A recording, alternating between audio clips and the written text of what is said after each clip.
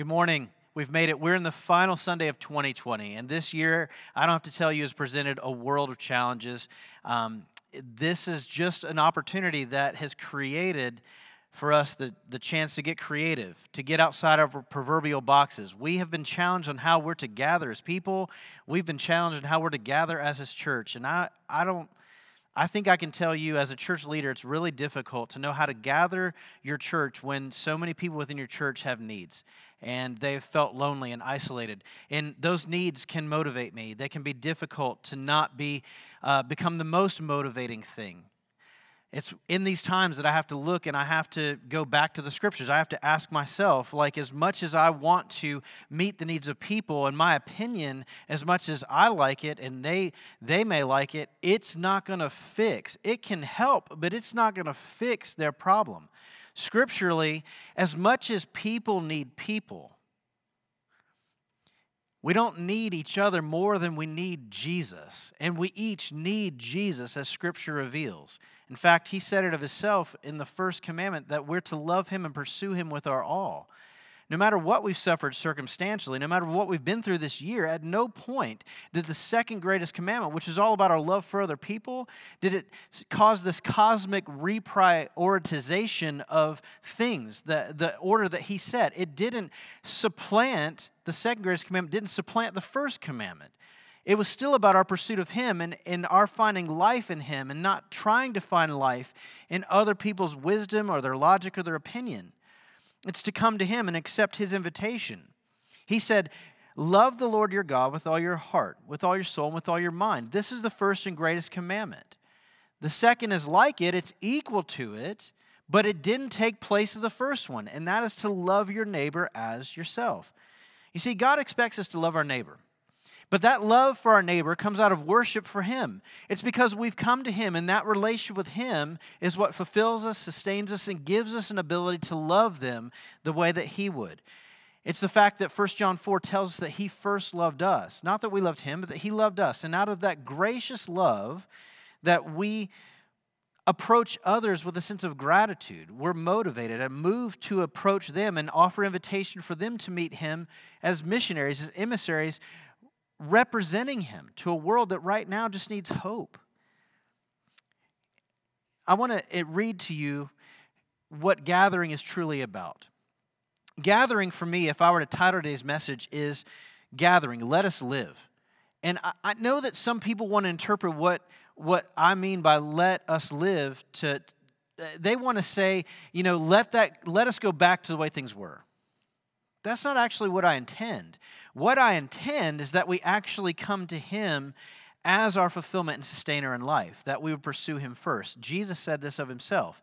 In Matthew 11, He said, come to me, all you who are weary and burdened, and I will give you rest. Take my yoke upon you and learn from me, for I am gentle and humble in heart, and you will find rest for your souls. For my yoke is easy and my burden is light. You see, what He was saying is if you really want to live, you've got to come to me. You've got to take that invitation. He says, come. Come if you're heavy burdened and tired. If you're tired from trying to measure up. If you're tired of carrying the burden of where a world that's broken in sin and death has left you. Striving to overcome it. Striving to earn love in life that you could never earn apart from me. He goes, give up on all that. Just come to me, sit with me, and let me pour into you. He says, take from me. Take my yoke upon you because it's easy and light. It's life-giving and purpose-filled. I intended you, and I know exactly how I've customly made you, and I know exactly what you need more than anyone else on the planet does. So let me invest in you. Come to me, take from me, learn from me. He said, I want you to know that I'm gentle and I'm humble in heart. I'm unlike this unrelenting and harsh world that you walk through all the time. I'm completely the opposite. I'm a place where you can actually find rest. And when you experience that coming to me and taking from me and learning from me, He said, I just want you to praise me. I just want you to worship me as I designed you to from the beginning because I loved you like no one else and I still do today and I'm unchanging. So come to me and recognize how good I am to you and then just give me your all. This is the first and greatest commandment. And He said, and out of that, then go love others. This is what we're to do in gathering. It's much like in Matthew 19 when the crowd was chasing after Jesus, and the disciples were beating back the people and not letting the children come to him. He said, no, let the children through. Let them come to me. And unless you come to me like one of these, you are otherwise going to not see my kingdom. You'll miss it. I'm going to talk about that more in a moment, but what he was saying was we have to pursue him with our all as if we're desperate and dependent upon him. So the passage I have for us today is actually from the Old Testament. It's a picture that I believe God allowed us to see not only where the circumstances of 2020 have left us, but also his reason for it and the reason that we must pursue him with our all. In a vision in Ezekiel 37 that God gave the prophet, he allowed Ezekiel to see a valley of dry bones. It was a place where these bones were gathered and they were lifeless and useless, a graveyard, if you will. It was something where they had been ripped apart and destitute and left. And so I want to say for anyone who's feeling a little dried up, please dial in. Listen to what these words say from Ezekiel 37, verse 1. It says, "The hand of the Lord was on me, and he brought me out by the Spirit of the Lord and set me in the middle of a valley. It was full of bones. He led me back and forth among them, and I saw a great many bones on the floor of the valley, bones that were very dry. He asked me, 'Son of man, can these bones live?' I said, 'Sovereign Lord, you alone know.' Then he said to me, 'Prophesy to these bones and say to them, dry bones, hear the word of the Lord. This is what the Sovereign Lord says to these bones. I will make breath enter you, and you will come to life. I will attach tendons to you, make flesh come upon you, cover you with skin. I will put breath in you, and you will come to life. Then you will know that I am the Lord.' So I prophesied as I was commanded. And as I prophesied, there was a noise, a rattling sound. The bones came together, bone to bone. I looked, and the tendons and the flesh appeared on them. Skin covered them, but there was no breath within them.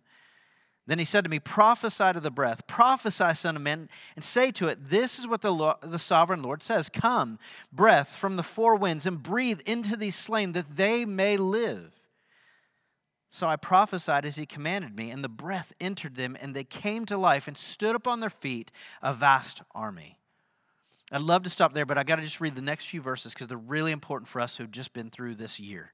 Then he said to me, "Son of man, these bones are the people of Israel. They say, our bones are dried up, and our hope is gone. We are cut off. Therefore prophesy and say to them, this is what the Sovereign Lord says. My people, I am going to open your graves and bring you up from them. I'll bring you back to the land of Israel. Then you, my people, will know that I am the Lord. When I open your graves and bring you up, I will put my spirit in you, and you will live. And I will settle you in your own land. Then you will know that I, the Lord, have spoken, and I have done it, declares the Lord." So yes, this passage is a prophecy about Israel, both in the day that they were walking through presently, in this time that Ezekiel wrote this, they were coming out of captivity, and he was restoring them as a nation. But it was also a future prophecy of what we expect to see happen. He is going to finally and eternally redeem Israel, and we're all waiting for that day, saving them, placing his spirit within them, much like he has us as New Testament church already. So there's a word here for us today, church. Here it is. This important prophecy speaks to us. And we need to see ourselves just as needy as those dry bones were on the floor of that valley, piled and scattered. We turn to him dried up from circumstance, and we beg for him to revive us.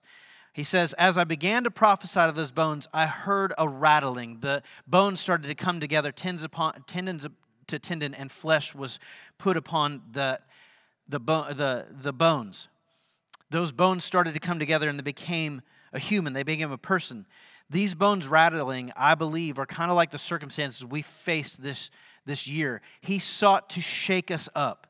He sought to shake us up and to reestablish us, to take the church of Jesus that has walked through these days and maybe lost sight of their true priority and brought us into a global Sabbath so the way we could turn solely to him. Whether it be tornadoes here in Tennessee, the viruses that we've suffered, coronavirus largely, whether it be pestilence, whether it be locusts or beetles from West Africa, whether it be hurricanes, whether it be volcanoes that just happened last night, whether it be wildfires ripping the West Coast, whether it be race riots that have torn the globe apart, whether it be the Christmas star that we saw just last week. Here it is. God is seeking to get our attention. And as he brought into order those bones that were scattered, he brought them into place, and he put tendons on, he put skin on them. They looked human, but they were not alive. He had to get their attention before he could breathe life into them. The rattling and the ordering can look impressive. It really can. And I got to tell you, I've been to plenty of churches that look impressive, but they're dead. You see, when we pursue excellence, which is a great goal, good things happen. But if excellence is solely the primary goal, then we miss God and we miss the power and presence of God that gives life. We can look impressive and we can look orderly, but if we don't have His Spirit within us, His power and presence giving us life and bringing us to life, then all we are is impressive looking and we offer no one anything. We can look the part, but we can be as lifeless without Him as these men were that day in that valley. We could be as lifeless and dry as those dry bones before they even came together. And here's the thing, the world around us just went through 2020 as well, and they deserve more than that. He's left us to give them hope. They may look impressive, they may have it all together. Who knows? I don't know who your friends are, but I know those that I have that look impressive, that seem to have it all together, but they're dying inside. They're dead men walking. And I know the Lord has entrusted me to offer them something. And I can't offer my opinion. I need to offer the truth. So here's the thing. God has rattled our cage to shake us up and get our attention. And now, just like that vast army that's sitting there in line, ready, it needed breath. It needed what the Bible calls the Spirit of God and is symbolized in this breath to breathe on them. And they needed to come to life. So the breath wasn't present at first. The attention was first. But then God decided to wake that army with the breath of God, with the Holy Spirit.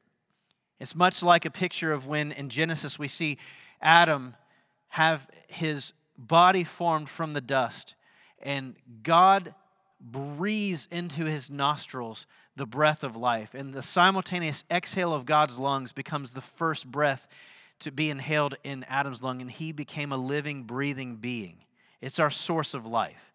His Spirit is the source of true life and eternal and abundant life. And so this is important because this picture is incredibly applicable to the church today.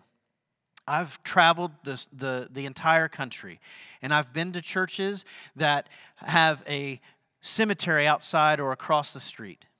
And I got to tell you, as much as it breaks my heart to admit this, I've sat through services where just as dead as the cemeteries outside. Like an indoor version of what was taking place outdoor, because the presence and power of God was not there.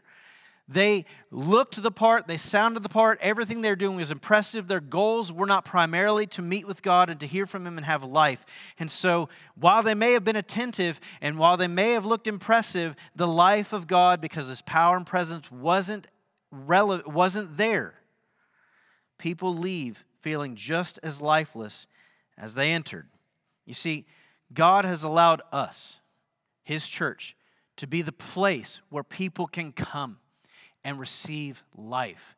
We're not here just to impress people. We're here to offer opportunity to be introduced to the one who gives life and life alone. Their need is a secondary motivation. Their first need is to be saved. He alone can breathe life into them. Just like my life was changed by Jesus. And I have to daily come to Him. He said, daily take your cross and follow me. I have to daily be saved from myself and my own tendencies. I hurt for a people who are walking through life right now trying to figure it out and trying to find answers for all that they've suffered, but they're trying to do it apart from Jesus. They're completely unsettled. Their life is completely at unrest. And here's my motivation to you, church, today. For those of us who know Him, who know the life-giving power of His Holy Spirit, because He's breathed on us, He's breathed into us, and His life bears fruit of His Spirit within us. We have the opportunity to offer them a life that's settled in the middle of a world that is at unrest. just like he said here in the Valley of the Dry Bones, that they would have a hope that they could be settled. They'd breathe in them, they became a vast army, and he was going to reestablish them. Church, we're all waiting, we're all hopeful that we will be reestablished in what we lost at Eden and what we call heaven. But we miss the focus of that. We miss the focus of God being the one who's sovereign and does all of that, who's the one who settles, who brings life, who orders us. We miss all of that when we are primarily motivated by ourselves or by other people. We can't gather for others primarily. We have to gather for Him. And our goal is to become more like Him. Then we can actually offer those who are dead men walking in this world hope. We can actually offer them love that comes from a place that is boundless. It's unconditional. It exceeds the bounds of this world. He said in church, we will miss it. We will miss it if we don't come to Him like the children that were beat back that day by the disciples. That Jesus had to rebuke His disciples and say, let them come to me. Jesus said, let the children come to me in verse 14 of chapter 19. Let them come to me and do not hinder them, for the kingdom of heaven belongs to such as these. It's an invitation that we have to accept. We have to come. And he says the way that we come looks like this. We have to come and be completely dependent upon His breath, completely dependent upon His Spirit. Just like He breathed into Adam that day, He holds our breath in His hands, and He knows exactly how many days He's giving us breath. The question is, church, what are you doing with that breath? If He's put His Spirit within you, how do you bear fruit of that Spirit, and how are you utilizing every day as worship of Him by the way that you approach others? How are you daily going to Him and being sustained, letting Him breathe in you again so that you can walk into life not drained, not dry, but filled and sustained, offering hope to people because the hope exceeds beyond your opinion. It comes from a place of truth, the person of Jesus. So we have to come to Him like children dependent upon Him. We have to come to Him innocently with the knowledge that His love and His mind are superior. We have to come looking for Him to fill us so that we can be expelled into their lives. We have to come to Him humbly, confessing our own tendencies to choose our way over His. We have to be willing to come and confess our flaws, seeking His ways over our own. We have to come and confess, God, as much as I know your truth, I want you to hear that my opinion is important. He goes, I don't need your opinion. The people around you need me as much as you need me. And so we have to come to Him not only dependent, not only innocent, and not only humbly. We have to come to Him teachable. We've got to come with a willingness to grow and learn and develop in His likeness, because His likeness is not where we began. The more we learn of Him, the more we sit with Him, the more we become like Him. And we're able to practice His ways in a way that would honor Him as worship.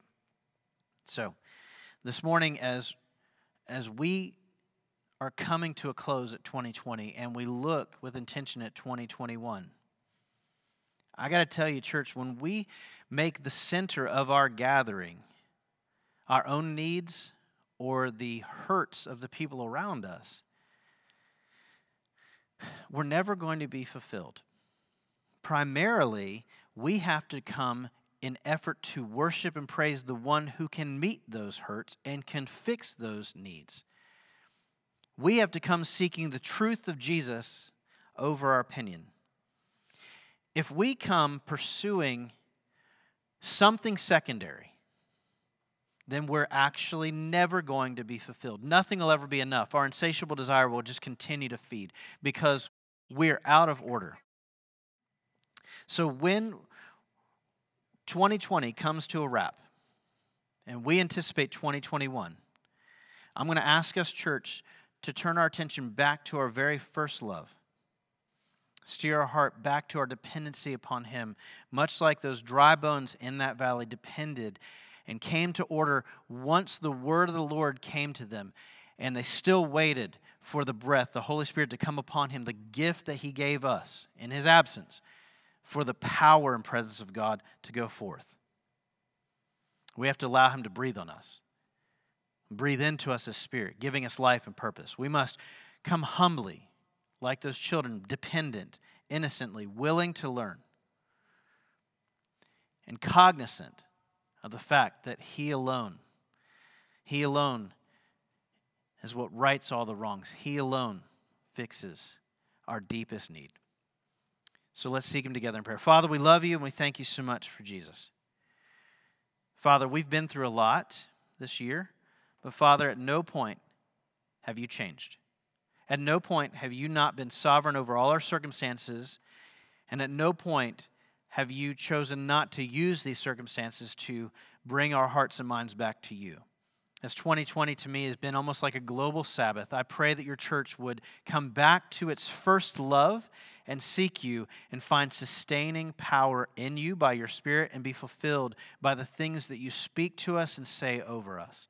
This morning, as we gather in living rooms all over the country, I pray, God, that You would find the fellowship faithful to seek You first and in the order that You set, worshiping You out of gratitude and graciously seeking to love others secondarily the way that You have loved us.